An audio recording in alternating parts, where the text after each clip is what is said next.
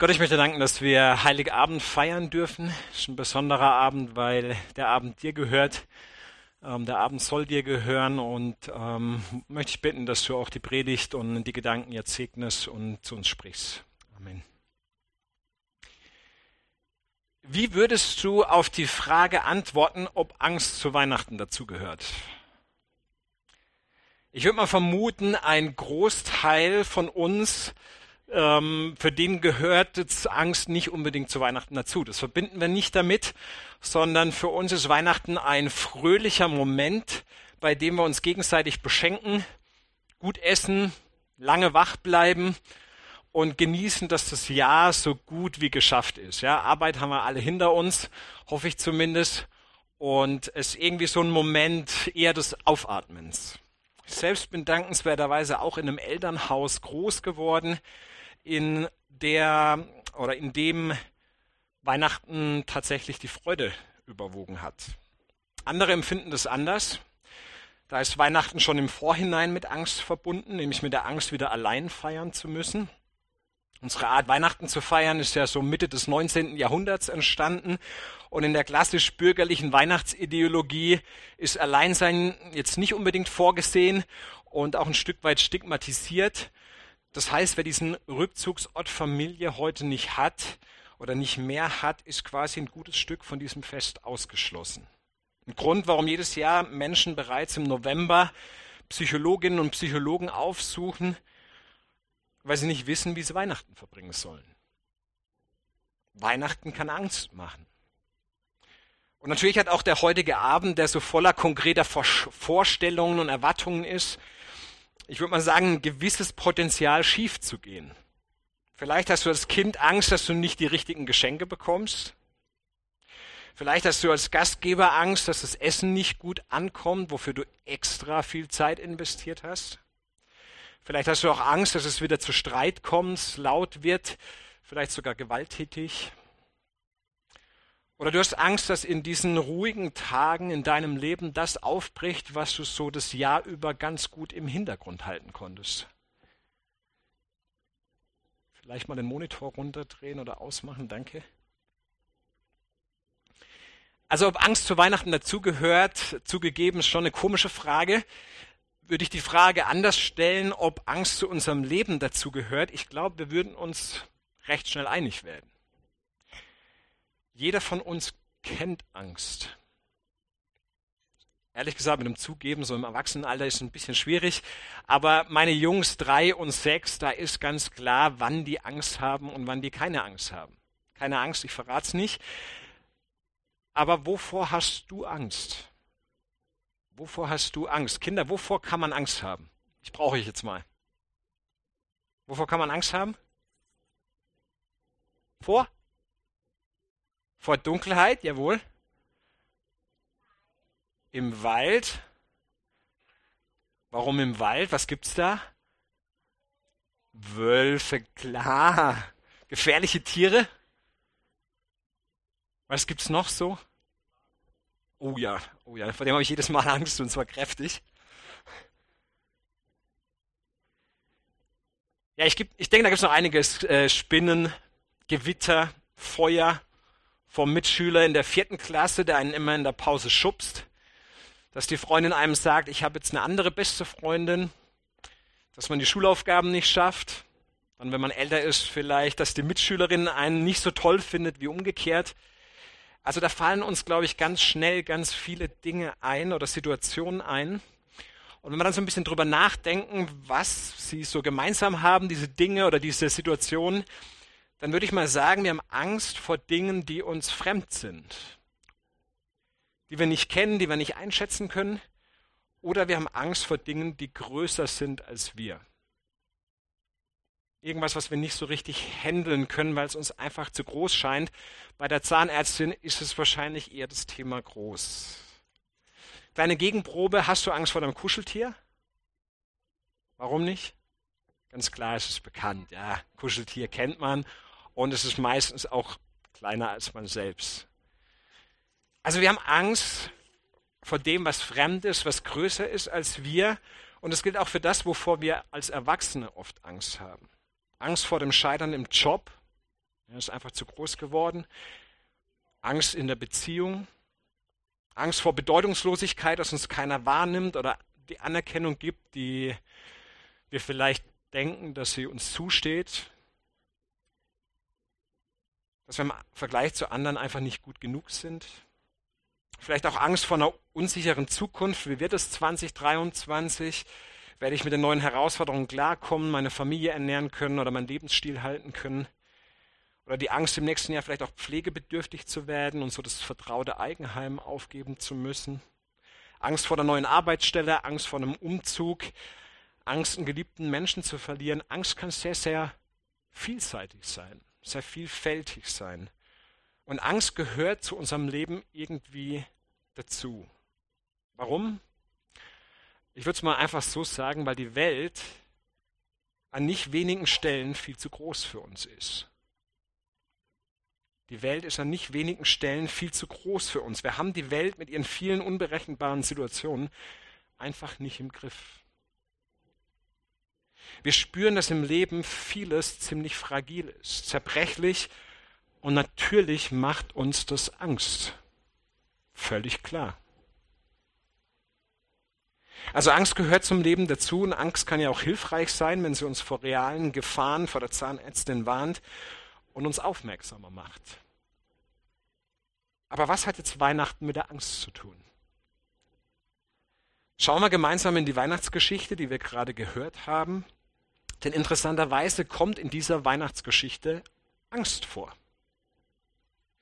Wir befinden uns in der Gegend von Bethlehem, einem kleinen Ort südlich von Jerusalem in Israel. Und draußen auf den Feldern waren Hirten bei ihrer Nachtwache.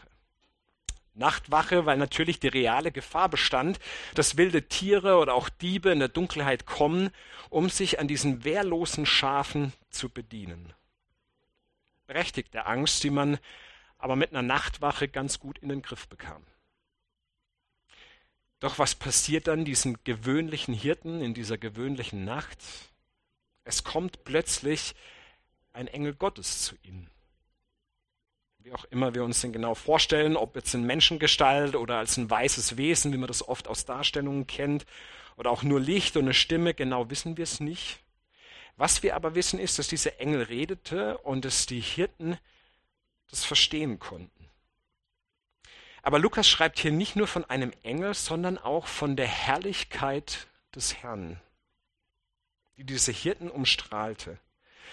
Die muss also da irgendwie geleuchtet, gestrahlt, vielleicht sogar geblendet haben, irgendwie faszinierend, aber eben ganz klar auch angsteinflößend.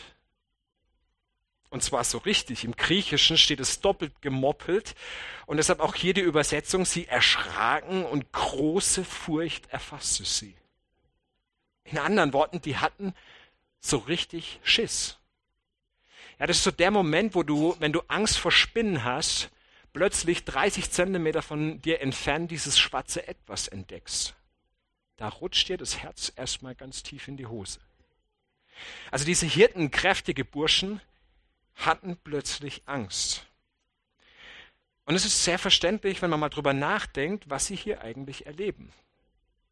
Sie erleben plötzlich das, wovon sie bisher wahrscheinlich nur irgendwie mal gehört hatten. Von einem Gott, der in der Vergangenheit mit Abraham ein Volk begründet hat, der dann dieses gewachsene Volk aus der Sklaverei in Ägypten befreit hat. Diese Geschichte, die war diesen Hirten wahrscheinlich natürlich vertraut. Sie sind in Israel aufgewachsen. Es war eine sehr oft erzählte Geschichte. Aber jetzt plötzlich diese direkte Erfahrung mit Gottes Herrlichkeit, das war fremd. Und das war in diesem Augenblick auch definitiv zu groß für sie. Also ich meine, wie würde es uns gehen, wenn wir eine solche Erfahrung machen? Ich würde mal behaupten, Angst wäre tatsächlich die naheliegendste Reaktion, denn wir haben ja eben festgestellt, dass wir besonders vor den Dingen Angst haben, die fremd oder größer sind als wir. Und ich würde mal behaupten, auf Gott trifft beides zu. Gott ist per Definition anders und größer als wir. Er ist unsichtbar und schon allein deshalb fremd, schwer einzuordnen. Und wenn wir an einen Gott glauben, dann doch an einen großen Gott. an einen, der irgendwie mit der Entstehung des Lebens zu tun haben könnte. Und es steckt auch in diesem Konzept der Herrlichkeit Gottes drin. Es begegnet bereits im Ersten Testament der Bibel an verschiedenen Stellen. Wir haben jetzt nicht die Zeit, uns das im Detail anzugucken. Aber zusammenfassend könnte man sagen, die Herrlichkeit Gottes ist die Umschreibung seiner Einzigartigkeit, seiner Erhabenheit, seiner Unverfügbarkeit und auch seiner unbestechlichen Gerechtigkeit.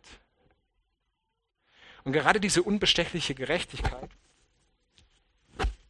ich würde mal sagen, die ist eine, die uns vermutlich auch erstmal einschüchtert. Klar, wir alle wünschen uns auch einen Perfektionisten in Sachen Gerechtigkeit, ja, einen fähigen Richter, einen erfolgreichen Detektiv, einen guten Mediator, einen, der mal die Ungerechtigkeit auf dem Schulhof oder auch bei der Arbeit klärt und nicht nur wegschaut. Aber auf der anderen Seite würde einer, dem die Gerechtigkeit ultimativ wichtig ist, ja auch uns sehen. Mit einer umfassenden Einsicht. Und einer, der alles über uns weiß, es ist nicht so leicht, dem irgendwie entspannt zu begegnen, oder? Also ich meine, wer mein Innerstes kennt, der hat ja auch irgendwie viel Macht über mich. Also wenn es einen Gott gibt, wenn er der Ursprung allen Lebens ist und Einblick in alles hat, was in dieser Welt und in meinem Leben passiert, und wenn er Gerechtigkeit ultimativ liebt, dann ist es eine durchaus verständliche Reaktion, dass wir erstmal Angst haben, wenn wir ihm begegnen.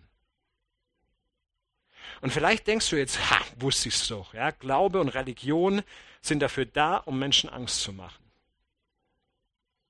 Aber warte, jetzt wird's spannend.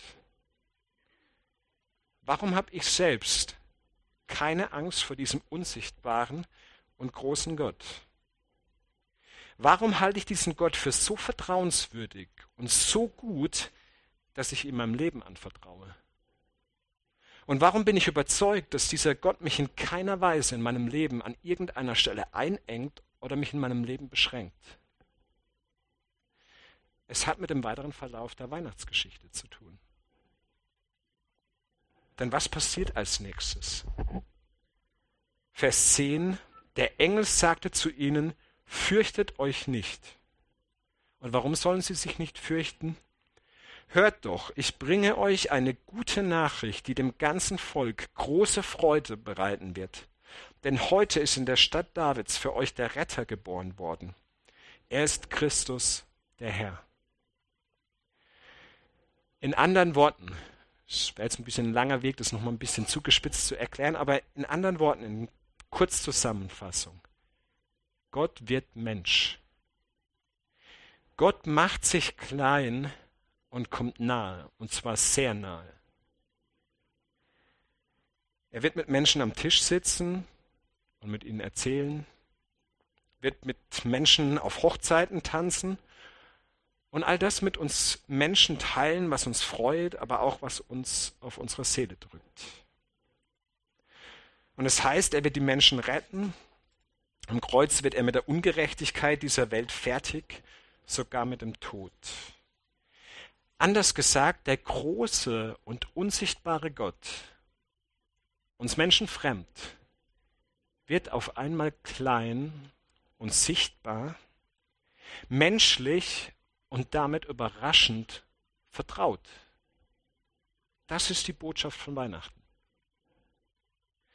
Der Autor Philipp Yancey hat in seinem Buch über Jesus hat es folgendermaßen formuliert: Die Geschichte von Weihnachten in Liedverse gebracht, von Kindern in der Kirche aufgeführt, auf Grußkarten illustriert, sind so vertraut geworden, dass man leicht die Botschaft hinter diesen Ereignissen übersehen kann. Nachdem ich diese Geschichten nochmals gelesen hatte, fragte ich mich, wenn Jesus gekommen ist, um uns Gott zu offenbaren, was erfahre ich dann durch dieses erste Weihnachten über Gott? Die Begriffe, die mir beim Nachdenken über diese Frage in den Sinn kommen, überraschen mich. Demütig, zugänglich, Underdog, mutig. Nicht unbedingt Wörter, mit denen man gewöhnlich eine Gottheit beschreibt. Gott ist zugänglich geworden. Das heißt, der christliche Glaube ist alles andere als ein Glaube, der Angst machen will, sondern der christliche Glaube sagt, wir haben es mit einem Gott zu tun, der so viel Sehnsucht nach uns hat und so sehr mit uns durchs Leben gehen will, dass er selbst Mensch wird. Macht sich klein, macht sich vertraut und baut somit die Angst, die wir natürlicherweise vor diesem unbekannten göttlichen Wesen haben müssen, er baut sie dadurch ab. Und Kinder, was hilft einem, wenn man Angst hat? Mama und Papa, oder? Oder auch der große Bruder oder die große Schwester. Oder Oma und Opa. Oder der Freund oder die Freundin. Wenn man Angst hat, ist es gut, wenn man nicht allein ist, wenn da jemand Vertrautes bei uns ist. Und an Weihnachten sehen wir Immanuel, Gott mit uns. Ein Gott, der mit uns ist, der es gut mit uns meint und der in den Situationen dieser Welt, die oft viel zu groß für uns sind, uns nicht alleine lassen will. Gott war mutig, als er als Baby in diese komplizierte Welt hineingekommen ist. Und deshalb scheint er mir tatsächlich auch ein gutes Gegenüber in meiner Angst zu sein. Das heißt nicht, dass wir niemals Angst hätten. Im Gegenteil, die Angst bleibt erstmal. Hab keine Angst bedeutet nicht, du darfst keine Angst haben. Das ist ein großes Missverständnis. Oder wenn du Angst hast, glaubst du nicht richtig. Ganz ehrlich, wer sowas denkt, der verdrängt die Realität. Nein, die Welt mit ihren Situationen bleibt oft viel zu groß für uns. Bleibt viel zu groß für uns. Aber Realität ist eben auch, da ist einer in deinem Leben, für den diese Welt nicht so groß ist. Und das bedeutet, wenn ich lerne, Jesus zu vertrauen, ihn in meinem Leben wahrzunehmen, er ist bereits da, werde ich einen Mut zum Leben entwickeln können. Einen echten Mut zum Leben entwickeln können. Einen Mut in schwierigen Situationen, weil einer mit mir ist, der selbst schwierige Situationen erlebt hat. Einen Mut, ich selbst zu sein, weil einer mit mir ist, der mich bedingungslos liebt, so wie ich bin. Ich kann ich selbst sein. Einen Mut, Fehler zu machen, weil einer mit mir ist, der mit meiner Schuld sehr gut umzugehen weiß. Einen Mut, widerständig zu hoffen, weil einer mit mir ist, der mir sogar eine ewige Zukunft verspricht. Und einen Mut, mich für das Gute einzusetzen, weil einer mit mir ist, der das Gute in Person ist. An Weihnachten kommt Gott selbst in unsere Welt, in deine Welt, in unsere Angst hinein. Und ich wünsche uns, dass uns diese gute Nachricht bei allem Chaos, was wir auch in diesem Jahr, ich würde mal sagen, erlebt haben, was uns irgendwie auch umringt, was uns bedrückt, was uns Angst macht, dass uns diese Nachricht, dass sich da ein Gott extra für uns auf den Weg macht, nahe kommt, Angst abbaut, dass diese Nachricht Momente der Freude und des Friedens gibt. In diesem Sinne wünsche ich uns allen 2022 frohe Weihnachten. Amen.